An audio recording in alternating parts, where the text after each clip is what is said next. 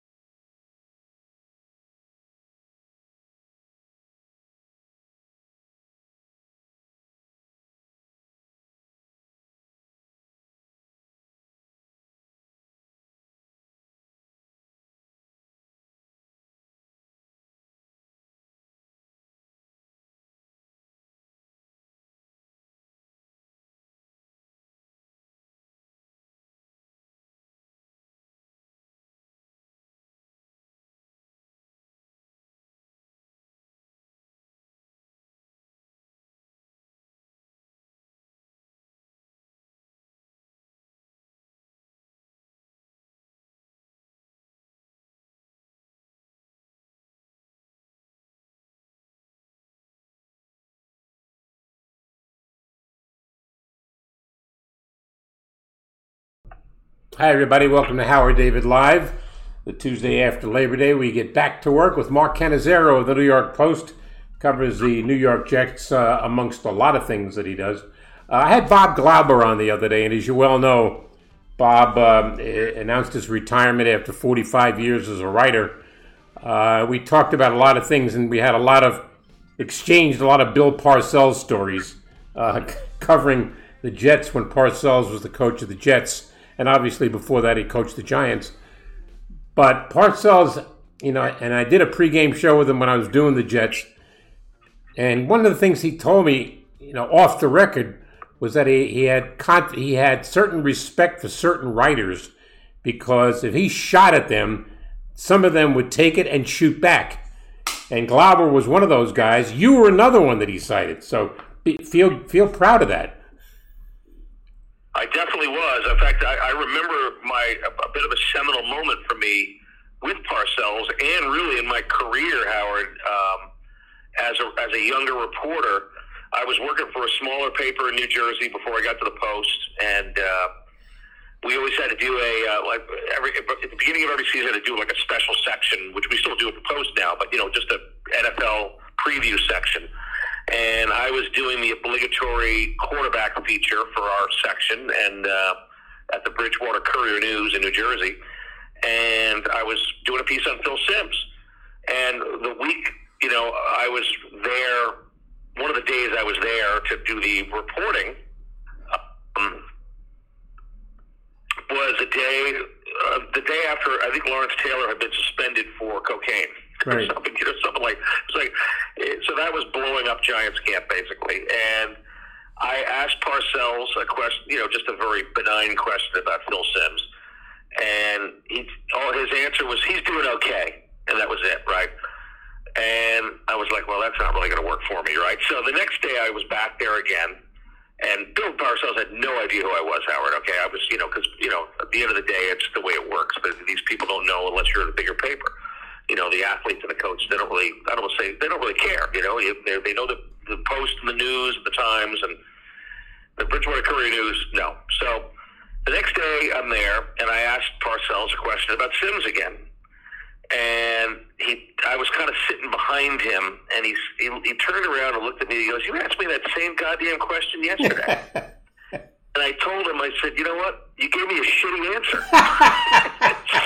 And he looked at me and he goes, "I like that." He goes, "What's your name?" And I said, "Mark Cannizzaro, we're at the Courier News, blah, blah, blah," right? And I'm telling you, Howard, that changed our relationship. Well, first of all, it didn't change. We had no relationship prior to that, and that was the beginning of our relationship. And you hit the nail on the head when you mentioned that anecdote with Glauber, because Parcells was a bit bully-like, and the bullies, when you slap the bully back, you gave a little bit of respect, and I think that day, unwittingly, I gained some respect from Parcells because I shot back at him, and I had a good point because he knew he gave me a crappy answer the day before, right? Well, I wanted to get into the Jets conversation, but before we do that, I got to tell you about a personal experience with Bill. After a game, I said to him, "You on first down from the 3, you went inside handoff. Second down from the 3, same play. Third down from the 3, same play." He says, "Are you criticizing the play calling?" I said, "Not at all. I'm just wondering, isn't the bottom line to score by whatever means necessary?" He goes, "Yes." He goes, "What would you have done?" I said, "Well, on first down, I probably would have play faked. And I think I'm going to have a wide open tight end somewhere in the end zone." He goes, "Uh-huh." The next week, Mark, they had the same situation. He went play fake on first down. One of the reporters said to him, "You went away from your normal inside handoff." He goes, "Well, my radio guy suggested I try this." And everybody's laughing. So yeah. My partner, Dave Jennings, went down to, he was always there at the beginning of the press conference. I came down after I closed off the broadcast. I come into the press room. Jennings says to me, "Parcells gave you credit for the play call." I said, "What?" So I go into his office. I said, "What's that all about?" He goes, "Well, you made sense, so I thought I would take advantage of a little surprise." And a couple of weeks later, he and I played golf in Jupiter. It was a couple of years later. We played golf in Jupiter, and I remind him of that. He goes, "People think that I'm stubborn." I said, "You are." That was the end of the conversation. He knows it. He always knew it, Yeah. Let's get into the Jets. Jets haven't gone 11 years without making the playoffs. And I really enjoyed your column today where you basically pleaded with the Jets, don't start Zach Wilson. Give him another week off. I thoroughly and completely agree with you because if Saleh's saying it's possible, he can play that game if he wants, but I think he's looking for a tragic mistake if he played Zach Wilson this Sunday.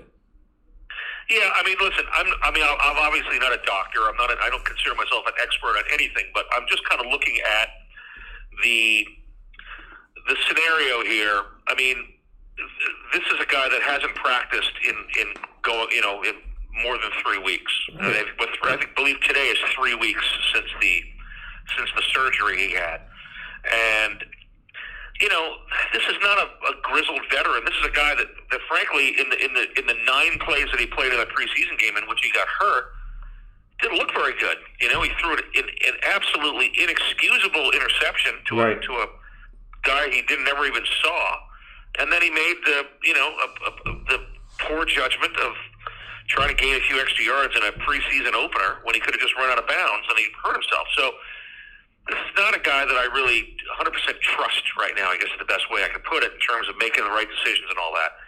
And, Joe Flacco is the backup, the veteran, 37, been to a Super Bowl, won more than 100 games as a starter. I get it. I think he's 2 for his last 14. I think he's 2 and 14 in his last 16 starts, which I get. But, half of those have been with the Jets who stunk. And the other ones were with Denver, and they weren't any good when he was at Denver. So I'm not killing him for that. I get it. He's not the same quarterback he was. But Joe Flacco had a pretty darn good summer from what I could see in the practices that I was at. Mm-hmm. He really, flinging the ball around a lot. So, or well, I should say. So why not let Zach just kind of settle in a little bit? He's right on the very beginning of the period of time that they feel like the knee should be recovered. What is the harm in giving it another week to strengthen, giving him a full week of practice where he can actually participate in practice instead of sitting around on the sideline and watching? And they always talk about mental reps. How many times have we heard about mental reps all the time? I'm sorry, you can't duplicate that. Just like practice can't duplicate a game, a mental rep can't duplicate physical practice, in my opinion. So I don't care how mentally in tune Zach may be by going to the meetings and all that stuff. You need practice, and he played 9 preseason snaps. So why not protect the knee? Let him get a little bit more, up to speed and confident practice-wise, and then play next week. The following week, I should say, in Cleveland, if he's physically ready to go. That's my feel on this. Again, it's easy to say, oh, well, you're not a doctor. If the doctor's clear him, let him play. Okay, that's fine, whatever. I just feel, my gut feeling is that's rushing him back, in my opinion, if he plays this Sunday. Yeah, no, I agree. He's Mark Cannizzaro of the New York Post. The offensive depth chart right now looks improved. Starting with the offensive line, Laken Tomlinson, Dwayne Brown, who's had a lot of experience, helps to fortify the offensive line. The wide receiver room and the tight end room is clearly an upgrade over where they were. So, Douglas made a promise that he was going to surround Zach Wilson with more talent, and he has. The addition of Garrett Wilson in the draft to go along with Elijah Moore and Corey Davis. The tight end combination of Conklin and Uzomah, you tell me how many quarterbacks have been successful without good tight ends? The answer is probably not very many. So he's got. And the Jets just haven't had a tight end in a few years now. They need to go back a while. Ryan Griffin, who was not he was more of a pass catcher than a blocker, so to speak. But a few years ago, he had some decent numbers at tight end. Before that, you got to go back a ways. Last year, you could make the argument they barely had an NFL tight end on the roster last year.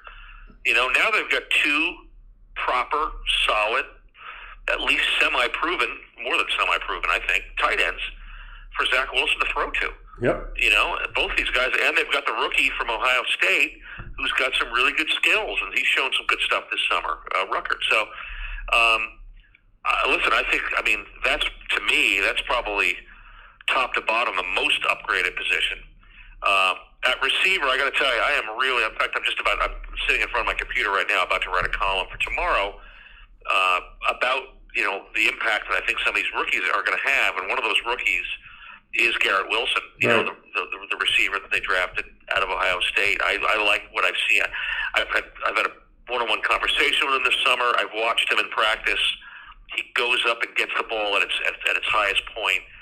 There's just something about this guy. He doesn't have incredibly great size, but he really goes up and gets the ball. I love his attitude. He's had a few drops in practices, which is, I suppose you want to say understandable. That's fine, but I'm really intrigued to see how he acclimates and how quickly he acclimates. Because as you know, Ohio State has become quite a wide receiver factory, so to speak. And this kid had a really good year last year. And again, he's humble. He doesn't seem like he's got that diva receiver trait that I cannot stand. And, the Jets have a couple of those guys, because I think that Elijah Moore, who they drafted last year, is similar in that way, that he's not a diva. He's not a give me the ball guy and all that kind of thing. So I like what I see out of both of those spots that you mentioned, tight end and receiver, without question. At the running back position, we're basically looking, at least early on, running back by committee with Breece Hall and Michael Carter. Does it matter who gets the start initially? No, not at all. And in the system that Mike LaFleur runs, the offensive system, which is essentially the Shanahan system at San Francisco, those guys, they're characteristic of that system are running back by committee. They're just shuffling guys in all the time. They had Mostert and I think it was McKinnon, if I'm not mistaken, in that, when they went to the Super Bowl that year. they're constantly rotating these guys in and out. And I'm really impressed. I really was impressed last year by Carter. I mean, his third-round pick, I thought he was extremely productive for a rookie third-round pick last year. He's also, interestingly, and some guys just are born with this, I suppose, Michael Carter has really embraced this leadership role. I mean, he really is. If you watch that sideline, when anybody comes off, I mean, offense or defense, makes a big play. I mean, Michael Carter's the first guy on that field to congratulate these guys. He's really taken on a role there.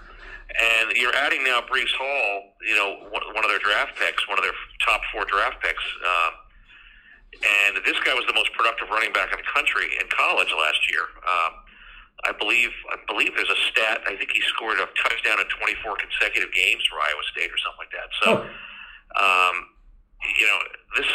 he's also a guy that's shown some explosiveness in the summer. He had a big breakaway run in the touchdown run, 60 or 70 yards in the joint practices with Atlanta, that I was at a few weeks back. So I think that, again, upgrade, some good depth, and this guy's also a good pass catcher out of the backfield. Breece Hall is too. So I think you're going to see a lot of productivity out of him as a rookie.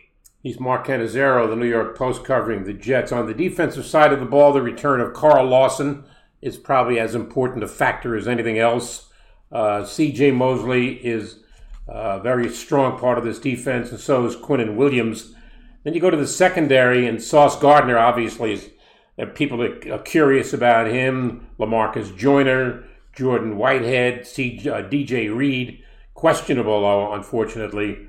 But I think this is a defense, obviously, again, improved. The question is, they're going to be tested certainly in week 1 by Lamar Jackson, who was very effective running with the football. Yeah, everybody's going to be tested by, not just the secondary. All 11 will be tested by Lamar Jackson on Sunday without question. Probably, if anything, maybe more for his legs than his throwing ability. But yeah, you mentioned some of these guys. Jordan Whitehead, who he actually had on a conference call yesterday, a Zoom call. Coming from a winning organization with Tampa, so that you try to bring some of that DNA into that locker room. Sauce Gardner. I mean, this is another one of these guys who I can't wait to watch play because, I mean, this is a guy that I did not give up a touchdown in college, and they didn't even the Giants didn't even go after him. I don't believe there was a pass thrown his way in the Giant-Jet game, in the last preseason game that was played. And he's another guy I see a little bit like Garrett Wilson that just has a maturity about him. He's very confident. I asked Robert Saleh yesterday, how would you characterize it, Sauce's confidence level? And Saleh's answer was 11. That's what he said, which I loved. It's at an 11. In other words, he went. I thought it was a pretty good characterization. So I like what they've. I mean, other than when you look at tight end and receiver, I think the defensive backfield is the next place where they had guys that just shouldn't have been starting football games in the NFL last year, playing cornerback and safety, at times. So, I mean, it just, they have, they seem to have some professionals back there now, and hopefully that's going to manifest itself. All of this, it all sounds so good, Howard, right? I mean, the upgrades, it looks great on paper, but, we're going to see these guys play, and one of the things that bothers me about where the NFL has gone now with preseason and the coaches and the philosophies is just nobody plays these preseason games. And, I mean, everybody's petrified of injuries. And I'm just like, well, I mean, you can't play scared, I mean, and I just feel like everybody plays scared. And because of that, nobody gets any game reps, So by the time you start the season, you have no idea what you're really looking at, Like I mentioned earlier in our conversation here, you can't, mental reps don't properly, duplicate practice reps. And practice, you can't replicate a game in practice. You just can't. And I count even those those the joint scrimmages that these guys, joint practices that these teams did, the Jets and Giants did for a day, and the Jets and Atlanta did for a couple of days. Those aren't games; those are practice. It's not a simulation of a game. So, I don't know what we're going to see on Sunday against Baltimore. I mean, they could lose 44-3, or they might beat the Ravens. I don't really know what to expect. Mm-hmm. Listen, everybody has their Baltimore's coming off a terrible defensive season last year, but that was largely because of injuries. And a lot of those guys that were hurt last year are back. So. I'm, as we always are for the openers, you're always intrigued because you just don't know what to expect. But with this Jets team, there's so much newness to it. Robert Saleh's been saying to me, I played golf with him a couple of months ago, or maybe a month and a half ago before training camp started, and so much of what we talked about was just how much he is waiting with bated breath for his stars to emerge. He knows he has talent on the team, but he's waiting to see who are the guys that are going to make those plays in the fourth quarter. And he addressed that. He brought it up yesterday a little bit when I asked him about the rookies. And, we're all waiting to see that, Unfortunately for Jet fans, there haven't been any of those players in the last few years. So you hope that there's a good handful of them that seize the moments in those moments, starting on Sunday against Baltimore. Mark Cannizzaro of the New York Post covering the Jets in the division. Buffalo, you talk to people, everybody thinks that Buffalo could be this year's Super Bowl championship team. The addition of Von Miller gives leadership to that secondary and in the locker room, certainly. Miami has improved. Tyreek Hill makes them dangerous. But the question's always going to be Tua. Tua Tagovailoa has now got himself a sensational wide receiver to go along with Jalen, and they could be very explosive.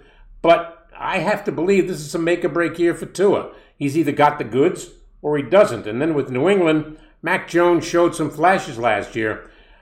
Look, when it comes to this division, Mark, you know this, Buffalo is clearly the best team in the division. But after that, it's up for grabs, right? I do believe that. I think a lot of the prognosticators seem to have New England and Miami, if you just look at the over-unders for wins, I think Vegas has got the Jets win total over-under. I think it's 5.5 or something like that. I really like the over there a lot. Now, I might be totally wrong. That's not the first time. But I feel like you take New England, Miami, and the Jets, and those Jets are probably behind those guys just because of they haven't proven anything in a while. And New England has Bill Belichick, who's one of the best coaches of all time. So Miami, to me, I think I got a lot of questions about Tua, like you just mentioned. Now the interesting thing about Tua is that his accuracy has been really, really, his accuracy numbers are really good, but he throws the ball, 4 yards in the air, but now, in other words, it's a total short passing game. It's really what they've employed there. Now they got a new system in there now with McDaniel and the whole new coaching staff, and the aforementioned Tyreek Hill. This is a guy that makes his money going deep and making big explosive plays. So that is going to be fascinating for the Dolphin fan to watch, to see how well Tua is able to get the ball to Hill. And as you mentioned, you got Jalen Waddle on the other side, who's a pretty damn good receiver. So it's not like teams can just completely load up on Hill.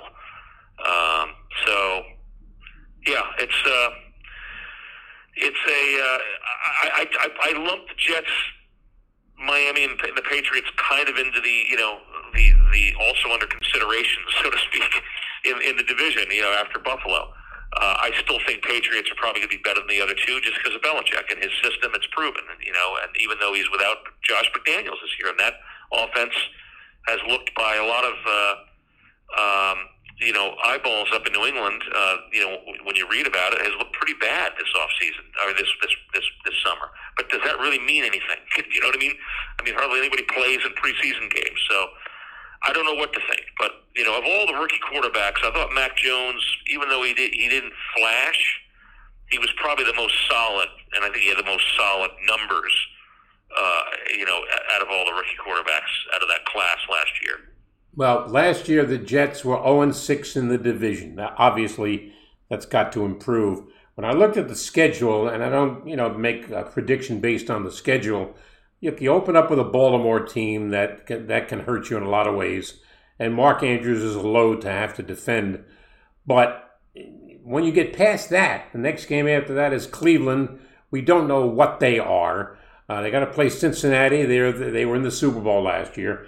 But if the Jets, and this is a big if the Jets have anywhere near 7 games, if they've won 7 games, by the time they get to the last 4, you've got Detroit, Jacksonville, Seattle, Miami, last 4 games. Those are all winnable games. Yeah, they are, but I have to say, if you're, I think that's a bit to ask to have 7 games, 7 wins with 4 to play. I think it would be, it would be a dream for a Jet fan, and the Jets, they're talking the talk about wanting to play meaningful games in December, and if you're going to be doing that, then you're going to have somewhere in the neighborhood of at least 6 wins probably before you get into December. So, but yeah, you're right. I mean, it's there for the taking if they can, I think a good start is just critical for the Jets because, listen, I mean, they're 7-point underdogs at home against Baltimore this week. I get it. And Baltimore's better. They got one of the most dynamic quarterbacks in the league. But, the Jets, if they're going to be any good this year, or if they're going to be as improved as we think they should be, they ought to be able to have a pretty good chance beating Cleveland, with Jacoby Brissett at quarterback. Mm-hmm. So I mean that's obviously jumping into the following week. They got Cincy. Cincy was in the Super Bowl. What are you going to do there? I don't know. Pittsburgh. With Trubisky at quarterback comes up next.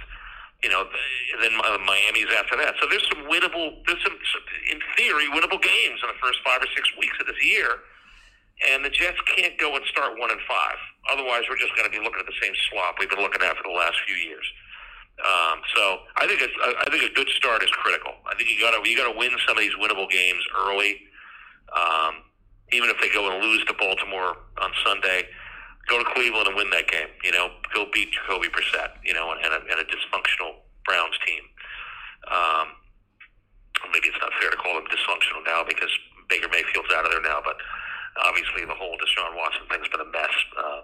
But everybody's known that Deshaun Watson was not going to play, at least early in the season anyway. So, I mean, Cleveland's got a pretty stout defense. It's not like that's any kind of a layup. I mean, you're looking at some pretty good defensive players on the other side of the ball and Myles Garrett and company. But anyway, no game's going to be easy to win, but the Jets are going to have to win some of these 50-50 games. The bottom line is they can't go and start 1-5, or something like that because they're not going to dig out of it.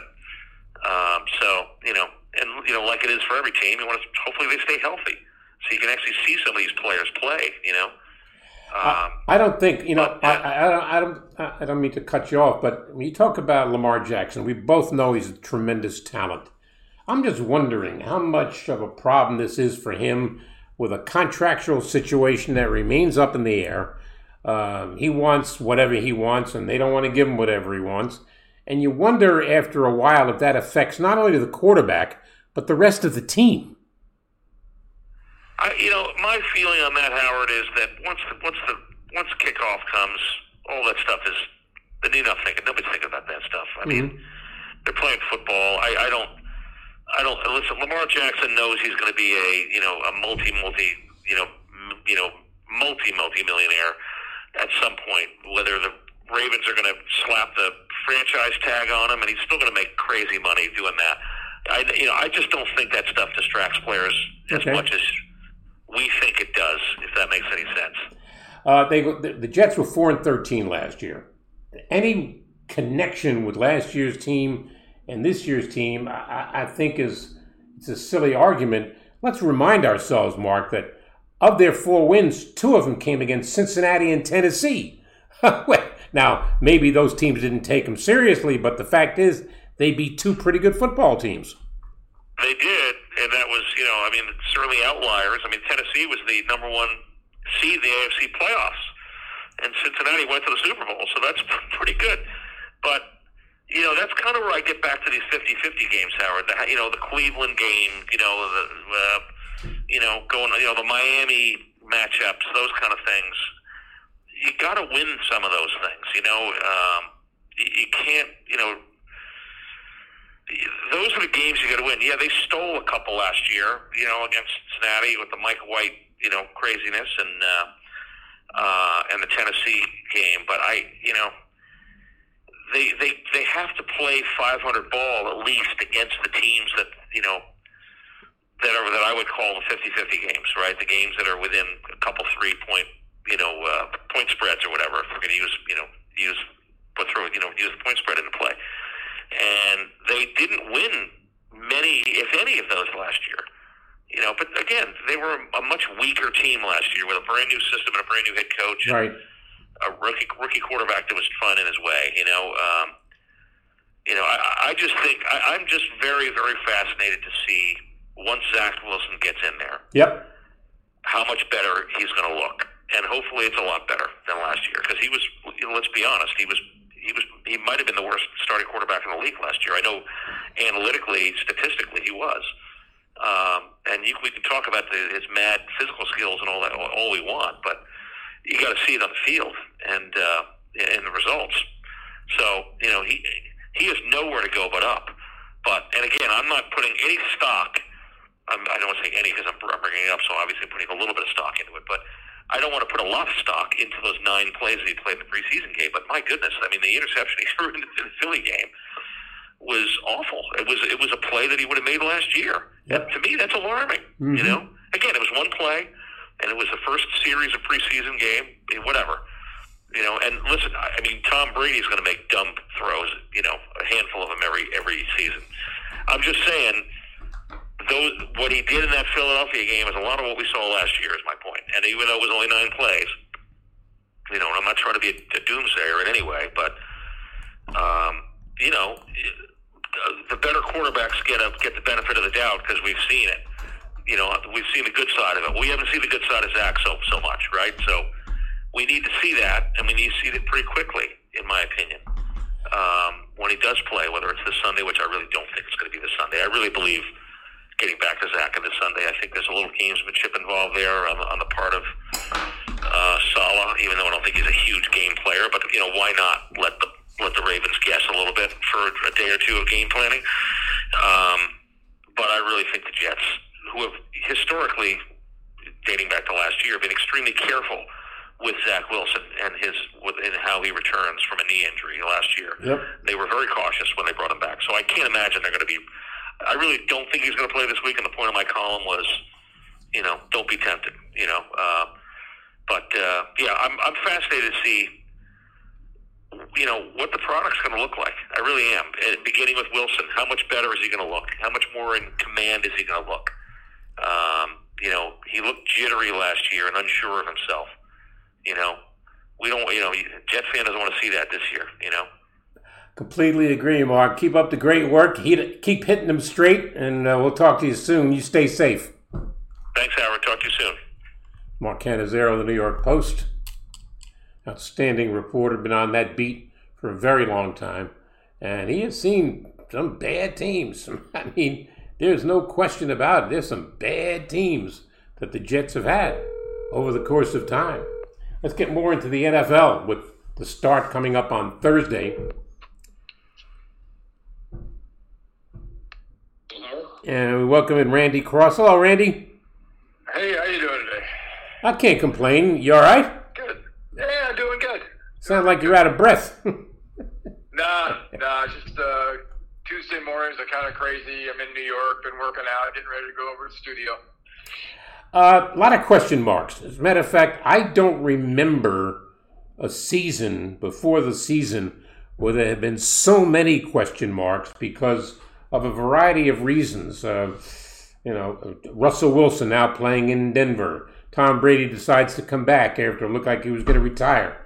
I mean, there's a list of things. But one thing I think is pretty certain that most people feel like this is the year for the Buffalo Bills. What do you think?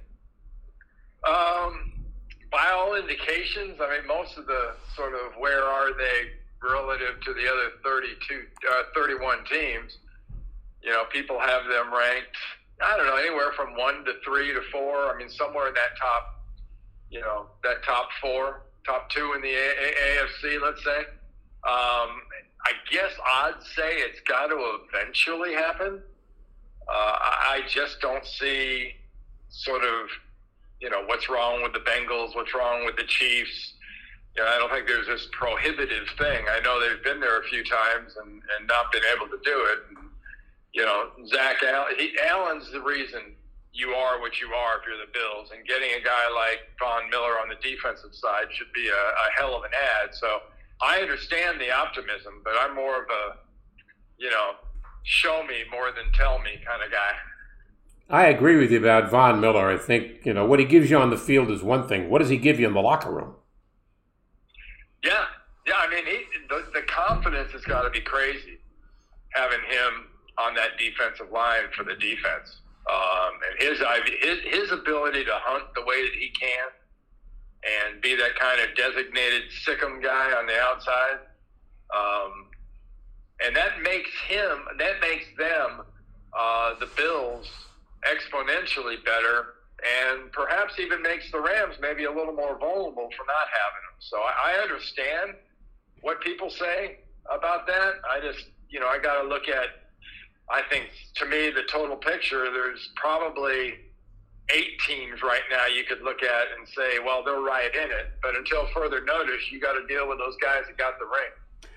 Hey, Randy, we don't have to wait very long. Thursday, the Rams play the Buffalo Bills, and this is the game right out of Central Casting. Here's Von Miller going up against his old team, and the Rams looking to make a statement that they're the team that beat and win a back-to-back Super Bowl. But it would be foolish of me to say that even though this is the first game of the year, you wouldn't consider this a statement game, would you? Well, it's the most important game this Thursday. Yeah. But outside of that, it may be the most important Week 1 game. But, every single game in the NFL, especially these early games, means so much, especially for the teams that are trying to establish themselves. But, I think for Buffalo, if they look at it that way, they might be in for a rude awakening, because that's usually not the way it works. You know what I mean? You don't ever have to win anything. You should win every single game you play if you can. But, I don't think you're going to see McDermott and company go into this game, everything loaded up on this one. I know it's going to be hard to convince Von Miller that isn't the case, and it's going to be hard to convince the guys that have been in those last few playoff games that that's not the case. So. He's Randy Cross, one-time NFL lineman with the San Francisco 49ers. Let's look at the history of the Buffalo Bills, and it's like close but no cigar. 4 straight years in the 90s, they get to the Super Bowl and don't win a game, despite the fact they had one of the more spectacular rosters you could ever put together, from Jim Kelly, the quarterback, to Thurman Thomas, to Bruce Smith, you name it, all-pro Hall of Fame players. Last 2 years, they lose to Kansas City. In overtime last year, AFC title game the year before. At some point, the ball, the oblique spheroid's got to bounce their way. Yeah, you either break through or back off. They never really kind of backed off when they were doing the almost, getting to the Super Bowls. Getting to 4 in a row is an incredible achievement. Just not winning one leaves you with a bit of a stigma, and Minnesota Viking fans can kind of relate to the same thing. After last year, Bengals fans, to a degree, can kind of relate to the same thing about, almost getting there and having done that a few times. I don't know. I look at Buffalo as just an unbelievable story. I think they're a really good offense that potentially could be a really, really good defense. I mean, a nasty defense. In a defense, in a division where I'm not sure how challenged overall they're going to be, because they're probably a couple games better than whoever finishes second in that division. Yeah. You mean the AFC East? You look at Miami, who's improved with the addition of Tyreek Hill. You look at New England, who's always going to be a team with Bill Belichick, and Mac Jones had a pretty solid year in his rookie year, so you got to believe there'll be improvement there. But I'm intrigued with the Jets, Randy. I got to tell you, look, they haven't made the playoffs in 11 years. They've got a lot to prove. But Joe Douglas, the general manager, swore he was going to improve the roster offensively to surround Zach Wilson. And that wide receiver room and that tight end room they've got now is significantly better. The only question is, Robert Saleh can say that Zach Wilson is possible for Sunday. I think that would be the worst thing they can do by playing him without more practice time. Well, that's one of those situations, Howard, where you haven't really heard much of it yet, but it's almost where the coach has to protect the player from himself. Because unless you drafted the wrong guy, Zach Wilson will be standing on the soapbox, the proverbial chair or whatever, screaming, put me in the game. I want to play. So, he hasn't been in since, first, second week of August, hasn't really done much. Rehabbing from that knee just might not be the right time. On paper, in most circumstances, wouldn't you think that this would be enough time for a franchise guy to come back and get a chance to play? I would. But, early on, all of the above, I just don't see them. I just don't see them taking that chance. Maybe they will, but I think maybe next week or so. But, hey, let Joe Flacco go against his old team and let the guys rally around him. I mentioned before about the wide receiver room being upgraded.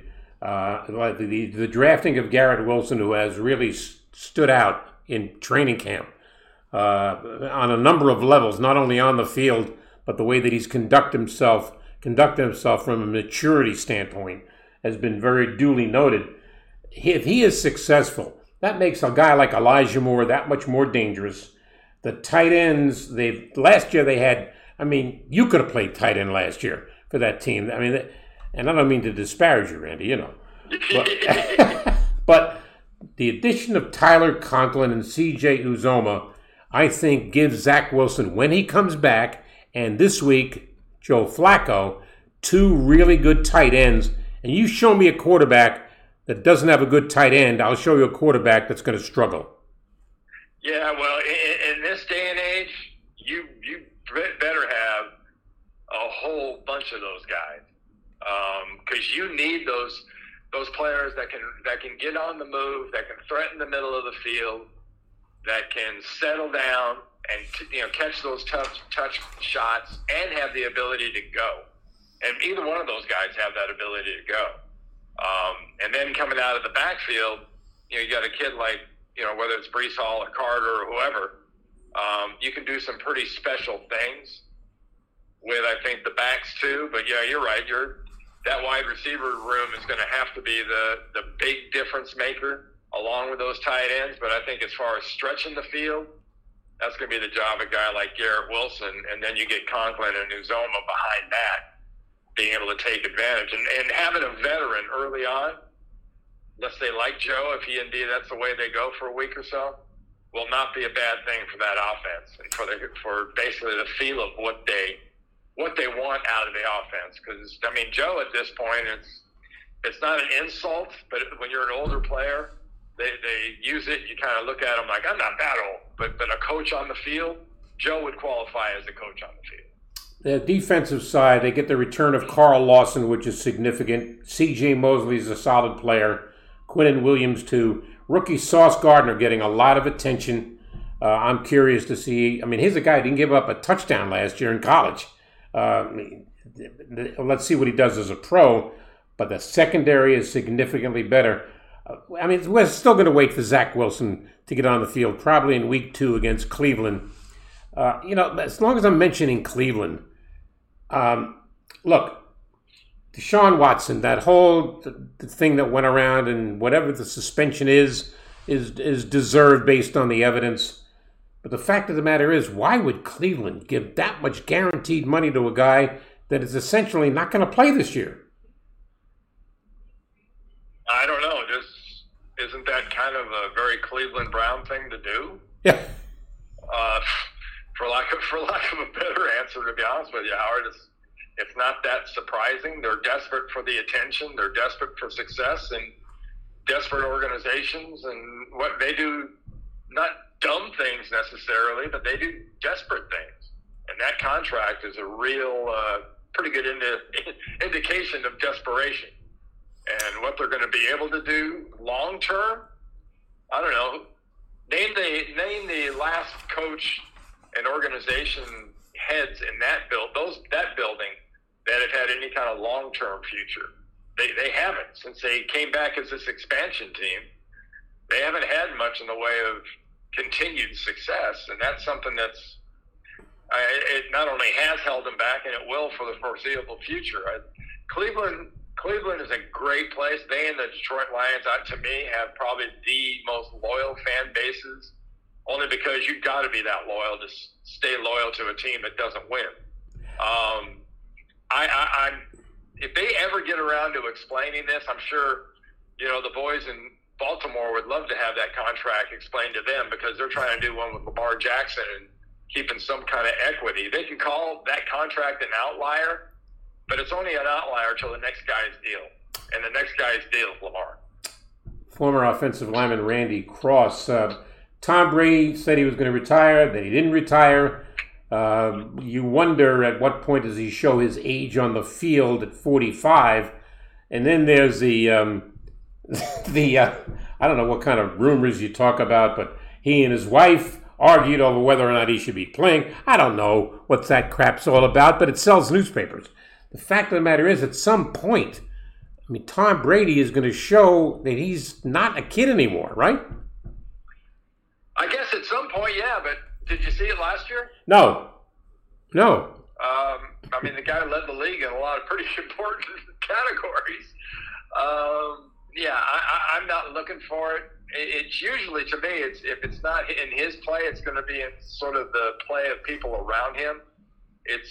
He's always been very lucky to have a well-coached, not necessarily all pro and all-time, Pro Bowlers and all that on the offensive line, but they've always been very, very solid. And there were a few weak links in the chain, I think, up front for Tampa Bay.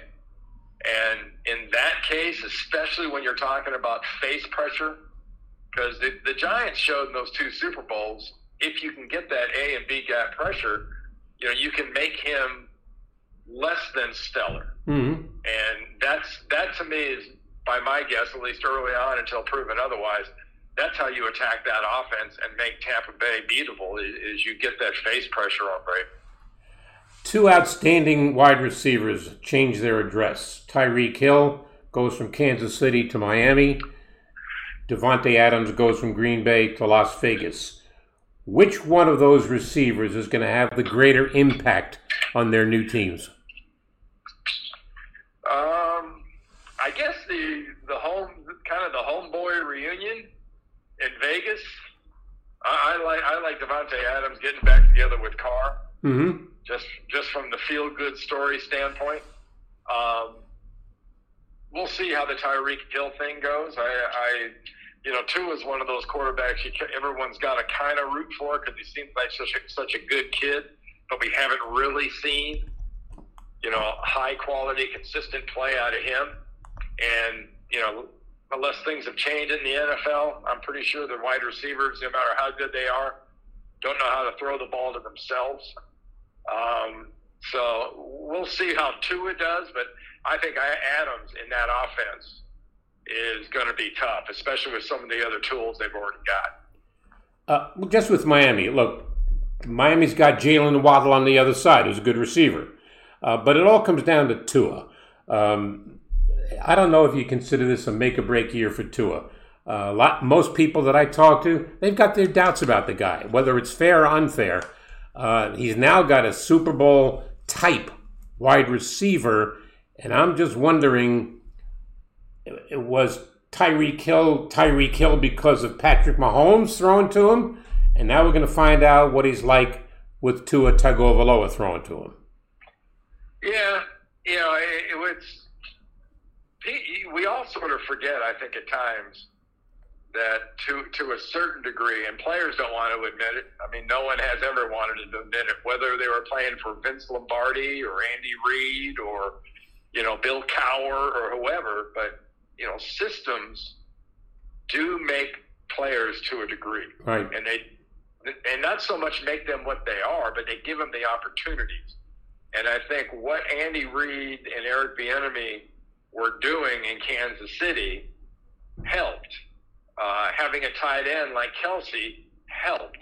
Having a quarterback like Patrick really helped. So if Tyreek's as good as all his fans think he is, then it should be a pretty significant improvement for the Miami offense. But my guess would be, at least early on, you're going to see a system and a quarterback and a wide receiver that are going to be still getting on the same page once we start the season. It's one of the byproducts, and we've talked about this, I think, a couple of weeks ago, of preseason being what it is now in the NFL. You're running into the first game of the season, sort of your first time to really get a full-speed, great look at all your guys. And that's kind of scary if you're a coach or a front office. But, the whole match of Tua and Tyreek and how this offense, operates under their new coach, this is it. We're gonna see. So what will this system do for him? Well, let me ask you a question on the other side now. Tyreek Hill is no longer in Kansas City. Davante Adams is no longer in Green Bay. Which one of those teams is going to miss those two receivers the most? I'd say Green Bay. I mean, you look at their roster. You got a lot of young and inexperienced guys that they're going to have to rely on. Mm-hmm. I think Dobbs, the kid out of Nevada, I saw him a couple games over the last few years. He was always a guy that really kind of jumped off the tape at you. And I think playing in that offense for that quarterback will help him become a significantly better receiver. But I think Green Bay's, not that it's in trouble, because anytime you got Aaron Rodgers and back-to-back MVPs at quarterback, you got a pretty good head start. But I think they're going to suffer maybe a little bit from the fact of the inexperience. And that'll come in at the crunch times, not only with catches, but knowing what the defense is going to do, kind of sharing the brain with Aaron, because they just don't have the reps. I completely agree. Every once in a while, Pete Carroll, who I have a lot of respect for, but I read an article today, and what Pete Carroll said about the departure of Russell Wilson made me scratch my head a little bit. Somebody said to him, is this going to be a major turnabout that you no longer have Russell Wilson? And Pete Carroll said, I don't look at it that way. And I was searching in the article for, well, which way do you look at it? I have journeyman Geno Smith as your quarterback, backed up by Drew Lock, who you drafted in the second round, and Smith supposedly has beaten him out for the starting quarterback job. I think Seattle's got a lot to be concerned about, don't you? Oh, not having Russell? Absolutely. I mean, you could make an argument that at least a couple of the years he might have been about as good an MVP candidate as you had in the NFL for what he was able to do behind not much of an offensive line. I'm a big Russell Wilson fan by the way he plays, the way he really learned to craft the ability to run to pass. He's a great leader. They are going to miss him sorely, especially when they get in that, end of the game, fourth quarter, end of the half. Those situations, they can say whatever they want. But, I think part of this right now is kind of whistling past the graveyard on the part of Pete. You know, Pete's. I'm not saying he's ignoring the problem, but I can, to a degree, he's kind of pretending it doesn't exist. Well, here's Russell. Russell's now in Denver. Without question, in my judgment, the AFC West is as tough a division. No, I'm going to go further. That's the toughest division, and you win games in that division, it's going to be a fist fight between Vegas and the Chargers and Denver and Kansas City. My goodness, that's 6 hard games they all have. Yeah, if you take the West in both conferences, Howard. Yeah. I mean, the AFC and the NFC West. Sometimes in the NFL, heck, in football in general, the West Coast can kind of be the witness protection program at times, because not everybody, is up on what's going on out there. But it's going to demand attention. And I think it will demand attention because of the numbers and the kind of offenses and the kind of defenses. Especially look at the quarterback position. Yep. You added Russell Wilson to a division that already had Herbert and they had Mahomes, and it's crazy. It really, really is. I think the AFC West is going to be entertaining, and I think that's why a lot of people, when you look at the wild card teams, think that at least 2 of them might come out of both those divisions in each conference. Yeah, there's no question about it. Were you surprised that the 49ers brought back, kept Garoppolo? No, not really. They could, and I thought personally it made them a better team. And that's not something you could always say. It's a great insurance policy. It wasn't at a stupid price, and it still leaves them with a chip. No matter what they talked about, there's a no trade clause, and there's a this clause and a that clause.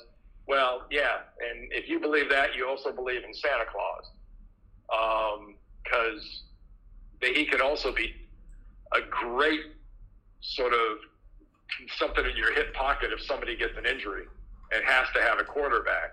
But until further notice, and Trey Lance gets out there in a real game and consistently can do it and consistently can make that offense really, really dangerous, what better to have than a guy that can get you in a championship game, that knows he can get you in a Super Bowl type game. That's a win-win. Whether it's disruptive in the meeting room or in the locker room or whatnot, and I've talked to a few people that would argue that locker room's a little bit divided as to which guy they would like to see go. Mm-hmm. As far as who should start, but that could be a dynamic that you can use to your advantage too. If you're Shanahan, and I think he and John Lynch should get more praise and criticism for that move. You mentioned at the beginning of this that you were going over to a studio. What studio are you going to do what show? Tuesday nights. Inside College Football, 9 to 11 on CBS Sports Network. Okay. I've been doing that show now for 10 or 12 years, and fly up to New York early in the week, every week, and then go do a game on the weekends. Oh, that's great. Look, I'm curious. You got Alabama playing Texas this week. Nobody asked me, and I haven't judged this entire team. I think this Alabama team is on their way to winning it all again. I think they're better than they were last year. They might be. And it'll be health again. And, health and losing receivers to injury at the end of that, and those 2 playoff games really hampered them, kind of handicapped them a little bit. But Georgia won, and Georgia's the champ. And, I'm not sure if people that watched that Georgia-Oregon game weren't pretty convinced that maybe Georgia was at least as good, if not better, this year to beat an Oregon team like that. So, yeah, I think Alabama might be better than last year, but I think you better start realizing they might have to be better if they're going to beat Georgia. Yeah, there's no question. Always enjoy talking to you, my friend. You stay safe. Thank you. Anytime, Howard. Thank you. He is the great Randy Cross. Did a lot of games with Mr. Cross. We did a game together in New Orleans one year, a Saints game against the Giants. And it turned out to be a pretty good game. Drew Brees had a big game in the fourth quarter in particular, won the game, no surprise. But the night before on Saturday night, of course, in New Orleans, no matter what restaurant you walk into, you're not going to get a bad meal. We went into one restaurant. Somebody recommended it to us. And I forget who recommended it, but it's scratching my head. It's making me crazy because it was fantastic. And R. Cross and I just devoured some food in that place. I can't compete with Randy in eating. I mean, he's all world. I'm just all neighborhood. There's a big difference. A final thought before we call it a day. I'm watching the Yankees yesterday. And everybody's pointing fingers at Aaron Boone. You don't have Benintendi, who made a nice splash after a slow start with the Yankees. You don't have Rizzo. You don't have Carpenter, who came out of the gate very strong.